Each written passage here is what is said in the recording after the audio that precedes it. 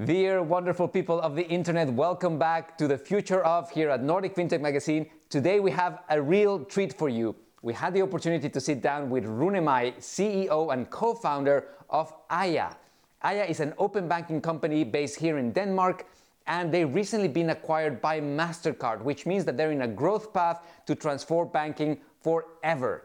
In this conversation, we talked about the future of open banking, the future of financial services, and what you can expect from your bank in the future, so you really don't want to miss it. Stay tuned.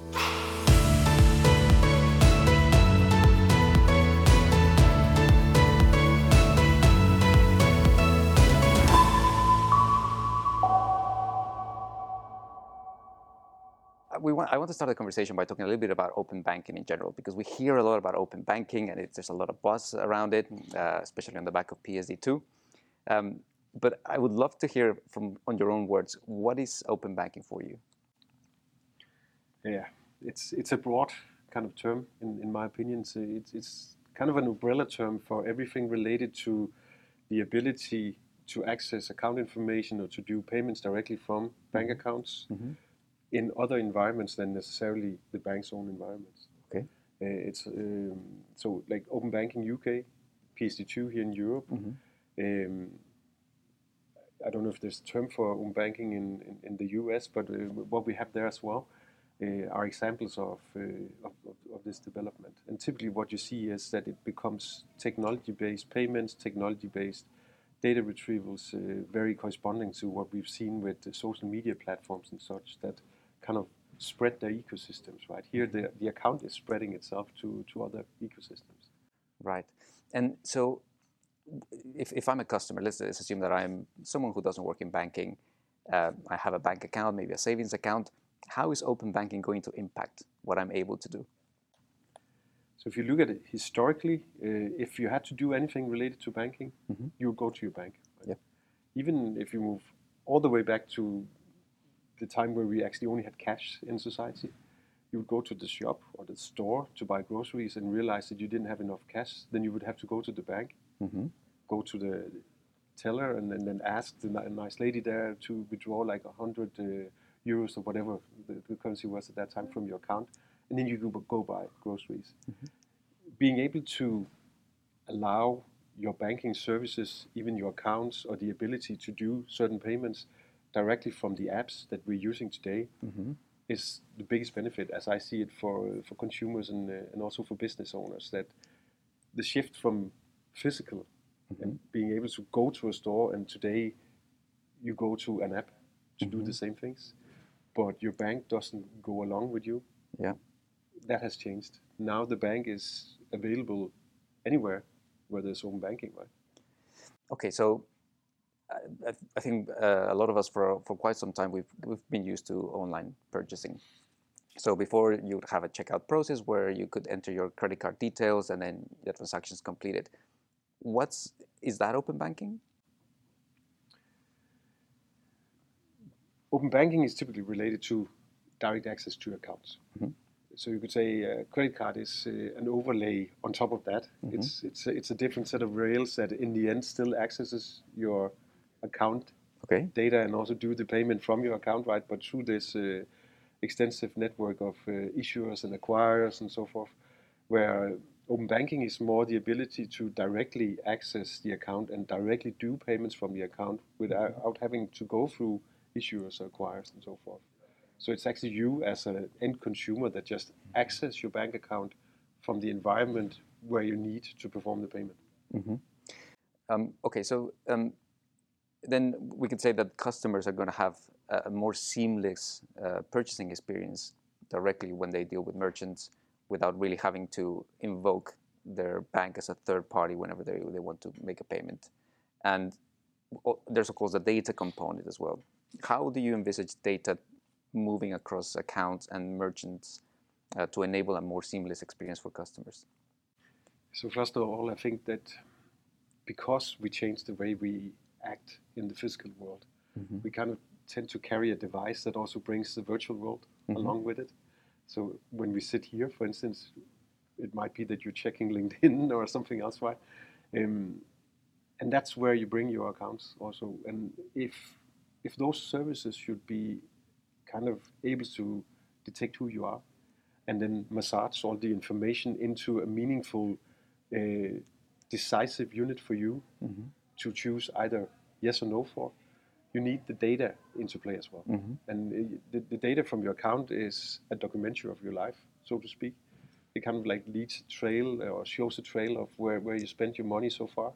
That can be used to generate a profile of you to your own benefit, that allows you to have services that then act on your behalf instead of just like mellow services where you don't see any kind of personalization in the apps and so forth. So I think in the future we'll probably see open banking and account data sharing as something that will lead to better personalization to your benefit, because I think that's where GDPR and all the other things are playing into to the whole setup, right? Yeah. That if you have protective grounds for you to share data, then it becomes a benefit of you. Of course. Okay, and so we know that PSD2 started as a regulatory initiative from the European Central Bank. Have you noticed there a challenge for adoption of open banking or PSD2 related initiatives from the bank's perspective? I would say what we've seen so far, if you kind of could talk about waves of open banking, I think the first wave has actually been initiated and rolled through by banks. So if you look at almost any market, the most active TPPs we have are the banks themselves. So they have actually been driving the agenda along with also being the providers of open banking, right? They provide the interfaces, but also consume them to a large degree, building account aggregation services in the mobile banking experiences, right? And what do they gain from that, you could ask? If you, as a consumer, have 2 or 3 banks, for instance, into play, banks could offer you to aggregate everything into their mobile experience or their web experience for you to then only perform banking through their app, right? Yeah. So it's kind of a battle of interface, like who owns the customer relationship, not only to customers they have, but also to other banks' customers. Okay, so it's in the bank's best interest to be able to offer open banking solutions, just because otherwise customers would go for other banks that allow them to see all their accounts in one single place. Yeah, basically. sure. Right.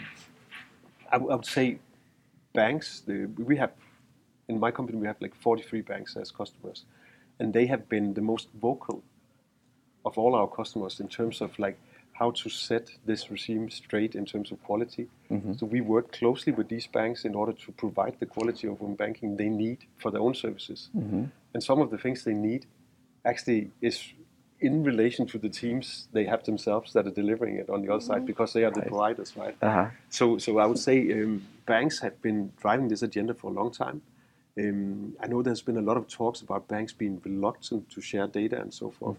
And to some extent, yes, it makes sense that banks also want to make money of technologies they have to provide right now for free. So if you look at the PSD2 scope in the whole open banking space, that's very much related to only payment accounts. So if you want to aggregate accounts from savings or from mortgages or from loans, typically you can't do it through PSD2. And this is an opportunity for banks to then provide these kind of accesses on a commercial ground, right? And would you say that there is any risk for banks to lose the customer interface by embedding open banking solutions in their ecosystem? I would say on the contrary. Okay. I know that it has been the talk of the day and the topic of the century probably when we started talking PSD2, that now banks will become commodity, right? Right. But what happened is that us consumers, we moved everything into the digital space. We connect digitally, we decide digitally, we buy digitally. And the banks have not been able to be along on that journey, right? So there's been a greater and greater gap between consumers and the banks. And now with open banking, you kind of have your bank back into your own pocket again. Right. Okay, and then if we look at it from a customer perspective, are there any particular challenges for customers embracing open banking solutions? If you look at it from adoption curves, right, the first adoption curve that we had to work with was the maturity of PSD2 APIs in itself. When they launched the APIs back in 2018 or 19, the maturity wasn't that high. So everyone has been working, the banks have been working, the TPPs has been working, and all the aggregators have been working with banks on kind of raising the level of quality in the PSD2 APIs. I would say today we're pretty far off that kind of adoption curve. And then the other part has been the business adoption curves, where like getting businesses to build a solution that actually benefits someone has been an educational thing for many companies to be providing like ours, right? We talk to many of our business about like how they can build the right use cases and so forth. And I think what we are facing now is that the maturity is there.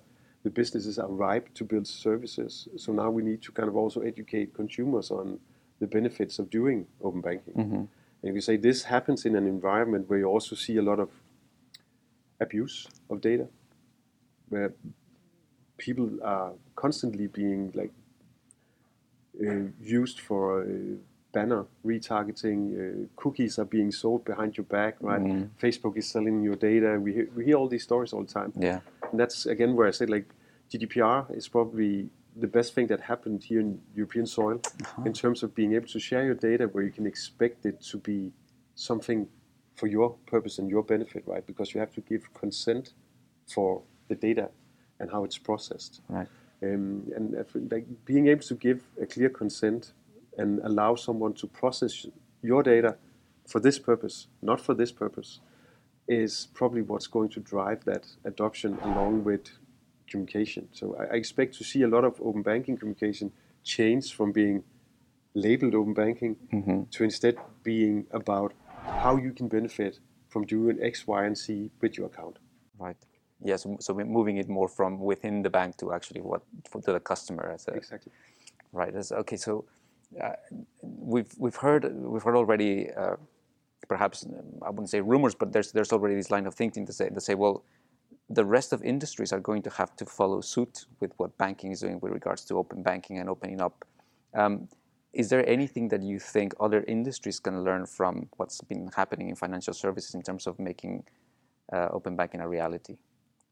I think the whole open finance label that we use these days is about this next wave, right? Like that everything will be opened up, like even utility data will be opened up for us to consume together with other financial data parts to provide a better overview of your life and the way you spend money, even on gas or on electricity, on water and stuff like that. Probably generate a picture of the house you can actually live in if you lived a certain way. If you remember to close your doors, or if you remember to close your windows, right, you could afford a bigger house. Yeah. But I think in terms of learning, there's a huge difference between what we saw and see in the UK versus what we see in the European state. So the European legislation was kind of a top-down procedure, right? So it's a EU policy that was then enforced on each of the EU member countries that had to implement it in their own laws and then have their FSAs kind of comply to that. Yep. Right? So it's a compliance regime where if you look at the Open Banking UK, it's led by the competitive authorities, CMA, and it's much more a direct enforceable regime where if the CMA sees something that is kind of like leading to less competition in the financial space, they can change that and force banks to do a new API. We've seen it recently with the variable recurring payment APIs that they're now kind of like proposing banks to be building, right? Yeah. That would be a direct debit killer. Like Right. one API directly from your account with any amount that can be deducted at any time with your mandate. It's exactly what direct debit is all about. Right now you can do it directly from your account in the UK. So I think the learnings is probably that in other industries, you should work a lot on whether it should be market-driven first, and typically policies they should be in place to support markets right, and market initiative. So I think what we probably should bring into insurance or into the savings space or even totally other new spaces that we want to kind of facilitate data sharing from is that if you want to survive in the future, and if the hypothesis that the you and I's out there, all the consumers, have actually moved into a digital space, are using ecosystems like your iPhone with the apps that you want, and I have the apps that I want. If you can't be present there, if you can't allow me as a customer of your product to share data from my own kind of environment in your product, you probably will lose relevance over time, right? And I think that's back to the bank part also, that banks, they have been thinking that they're losing relevance because of open banking. And I would say they are gaining relevance because of open banking. So the same probably will happen within all other spaces, that if you don't share data, if you don't give access to data, you will lose relevance to the ones that are, because giving you the possibility of accessing your data in environments where you want to use them is probably not only a benefit, it's also a requirement moving into the future. So if I hear you correctly, it seems that at the moment, or perhaps in the past years, the embracing of open banking has been a competitive differentiator, and we're moving into a scenario where it will be basically a ticket to the dance, that if you don't do this, you're out of business. Yeah. Well, that's a significant change in market dynamics. But also, like, open banking as a term is also about products. Yeah. Banks being able to produce APIs on top of their products that they sell, right? So if you have a credit line, why is it that you have to call the bank to add that credit line to your account? Yeah. If they have all the data, right, you already aggregated all your accounts, so they have a pretty good picture of your capabilities and whether you're able to pay down any credit. Yeah. They could offer you that credit directly in their own app, but they could also offer it in the buying context where you actually needed more money. Yeah. Today we all talk about BNPL, right? Yeah. But why not just, like, the bank could just stretch their credit to any app, right? So if I already logged in my bank to, I don't know, Netflix, and I wanted to buy this new movie concept that they launched, and it was like 1,000 euros or something, and only had like 100 euros on my account, they could just stretch my capabilities immediately there as an API. Wow. I think that's where we're moving, and the ones that don't do that, they lose that opportunity, right? To the ones that are doing this. That's one thing. The other part is the whole overlay that we see a lot. So we see a lot of banks that are starting to experiment with building services that are used by any banking customer. And once you have that up and running, that could be a cash flow analytics tool for SMEs. So people, they use that in order to stay on top of their cash, so they know they can pay their next round of that, and that they're getting the money in from the invoices they send out and so forth. Let's say they can pay their next round of that, and the application already knew because it was doing like cash flow predictions. Then the bank that issued this app to you, even though you're not customer with that bank, they could be giving you a loan, right, directly through that app. And all of a sudden, a bank that doesn't have you as a customer can sell their products to you. So I think that's where we're moving in the future. And if you become irrelevant in that digital space, you will lose to the ones that actually take advantage of you, right? So I picked up a couple of times in our conversation that you make an emphasis on quality. So do you think that perhaps the slow uptake at the very beginning on this first wave of open banking and perhaps a hesitance to adopt it was related to the lack of quality in the APIs and the interfaces?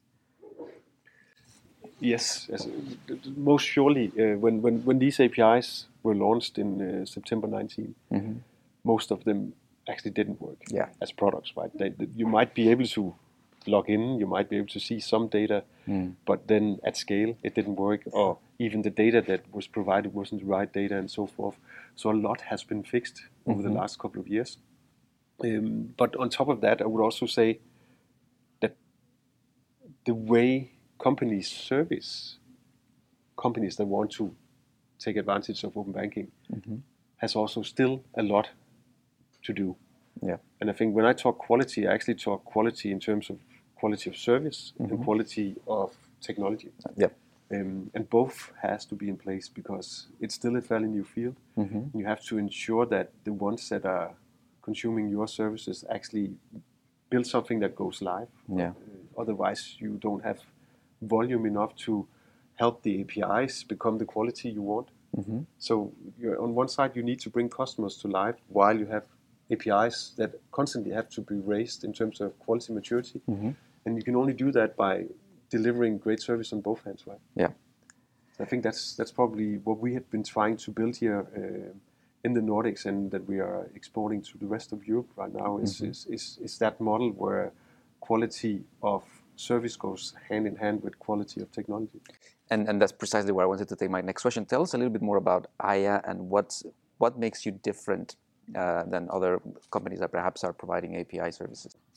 We have, since we launched the company back in 2010 and created one of the first aggregators here in Europe and the first to appear in the Nordics, we set out to build something that was based on privacy first principles. Way before GDPR, where people, they had to give us consent for us to process the data. Yeah. So even our PFM app, we never shared data behind the back in any case. Right? Everything we did was transparent. Everything was based on that you own the data, but you want to share it to other parties to gain advantage of that.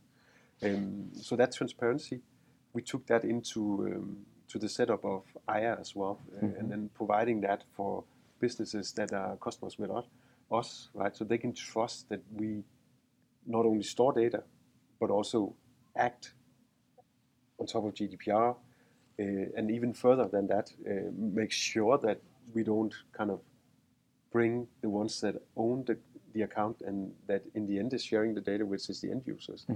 They should always be in control of this. So that principle has led to a lot of different technologies. So for enterprise customers, for instance, we can work as a pure data processor, where we don't store any data at all. We just act as, you could say, dumb pipes that acts upon instruction, and once that instruction has been completed, there's no trace of anything happened in our nets. Banks, they really like that part. For SMEs, we have a different product where we have something called Aiia Hub, where you can share, as an end user, you can set up your sharing in there. So you get an overview of which accounts did you set up for sharing, with which services are you sharing them, for what purposes. You can revoke that access directly from this tool, but you can also get like a centralized view on, okay, when did service what retrieve what kind of information from you, which service did perform a payment, and so forth. So you can be totally in control, right? You get all the levers of control directly in your own hands, something that goes way beyond PSD2. On the other part, it's like security and compliance, being very focused on from day one to understand that Europe is not Europe. Europe is still 27/28 different countries with their own legislations, their own lawmakers, their own NCAs and so forth. Okay, so let's talk a little bit about the future of Aiia. Of course, we're all aware of the recent news about the acquisition of MasterCard, MasterCard's acquisition of Aiia. Can you tell us a little bit about what led to that acquisition taking place? Yeah, so when we looked at the model we built for banking, we started out building in the Nordics together with Nordic banks to make sure that we kind of controlled all the elements that were out of control in the beginning. And once we got that model in place, we started looking to the European scope and saying, like, how can we roll out fast to the rest of Europe? And we did a lot on our own. So we connect to 2,900 banks now. We are available in 18 markets in Europe already. But in order to grow even faster, we started looking for a third investor. Yeah. We had like Danske Bank and DNB as investors at that time. A third investor to bring us faster to the rest of the European markets. So it was kind of like a search for a distribution partner and perhaps even a technology partner at the same time. And then we stressed that it wouldn't kind of hurt us if it was a payment company either. And then a year ago or so, I started talking to guys from MasterCard. And at that time, I realized that they were actually executing fairly fast on a strategy they called multi-rail. The MasterCard, they want to be part of any payment that happens. Not only card payments, but also direct debits that happens on like proprietary direct debit platforms, open banking payments, and also the data part, and being able to use data to even further secure the payment itself, but also to give leverage for lending situations and so forth, was on top of the agenda. And they had been searching for a partner that took compliance and security and quality as their primary concerns, right? And when we started talking and we started like talking about Aiia Hub and these things they just resonated with MasterCard. And on the other hand, when they started talking about what they had been doing in the US, buying Finicity over there, and how they were looking at the whole space of payments, not open banking necessarily, but space of payments moving more and more into the digital realm itself. We started seeing a lot of synergies. And even though MasterCard is a huge company and we're still a fairly small company, right, getting to the 100-man team, what we could see is the way they developed technologies, the way they constructed their organization in terms of developing technologies was something that matched with our capabilities. So I think at some point during that dialogue, it changed from being about an investment into what would happen if we kind of like just put the foot on the speeder and just pulled full throttle. And that's where the kind of talk about merchant or even like having MasterCard acquiring us came out. So it seems that this was not just a matter of gaining new capabilities, but the way you describe it, there was a meeting of the minds or a meeting of the mindset of both organizations that was very compatible. I personally really get inspired by is that from ground to top at MasterCard, they share the same vision. I had dialogues with Michael Meeback that was about like data privacy, about the ability to benefit consumers of the future with data, with payments and so forth, and had the same kind of talks with tech people from MasterCard. Right? And that's very correspondent to how we run this company. Right. There's no difference, like as me as a CEO and a developer, it's the same thing we want, right? We want the quality, we want the compliance, and we want this rolled out fast because we believe that it's the future of financial services. Okay, and so in your view, how will the end consumer, the person on the street with a bank account and a card for payments or a mobile account, how will they be able to benefit from this acquisition with MasterCard? Fast rollout, being able to do this within the year or the next year, like to have this rolled fully out, right? Being able to sell in all markets. MasterCard, they have ground teams everywhere, right? So we can tap into that kind of distribution, which again allows this to come at consumers' hands much faster, because I think that's the biggest issue of home banking right now, that we need to push like the speed of delivery to a completely new level as we've seen so far, because consumers are actually longing for these things, right? They want simpler ways of being able to pay, more integrated ways where you can do different payment options depending on where you're at. Sometimes you might actually want to use your MasterCard if you're buying travel stuff, right? Other times when you're topping up your saving accounts, you might want to use open banking. Like being able to do all these things when you need them now instead of in 10 years. Yeah. I think that's the major benefit of us joining forces here. And the other part is probably like being supported by the MasterCard brand doesn't hurt in terms of consumer adoption either. Yeah. Like being able to push our own brand out there is much harder than being able to push it through MasterCard channels. Of course. And earlier you mentioned that GDPR was almost like a fast track avenue for the expansion of open banking within Europe, of course. Now you mentioned that you're present in 18 markets within the European Union. Is the acquisition of MasterCard going to propel Aiia services globally? And if so, what vehicles similar to GDPR exist in other areas that could help smooth that transition? So they already have a net in the US. So I think we would probably see like post acquisition that we will start to kind of build an integration between those two nets, like making MasterCard one of the first companies to go truly global with open banking. Yeah. Allowing US companies to really fast also onboard the European market and vice versa. And I think that's in itself is really exciting. Absolutely. And what Finicity built before MasterCard kind of acquired them was something similar as we built before GDPR was in place in Europe, right? So they always took the stance that you need to be in control of your own sharing. Otherwise, it won't work that we build a system on top of your bank account. Yeah. So they have the same kind of data privacy rules set up for themselves and kind of now inherit GDPR. So I think like pushing a seamless experience of open banking with the same security standards, with the same data sharing protectionism in order to have consumers actually adopt this. I think MasterCard will be the first to drive this to the global space.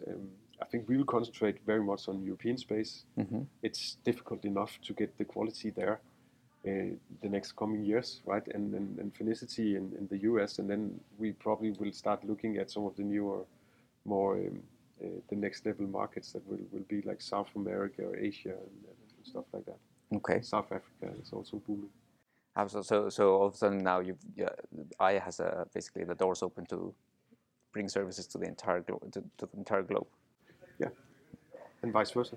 There might be services that already is developed at the US soil, but as value adds that would work perfectly well on top of our rails as well.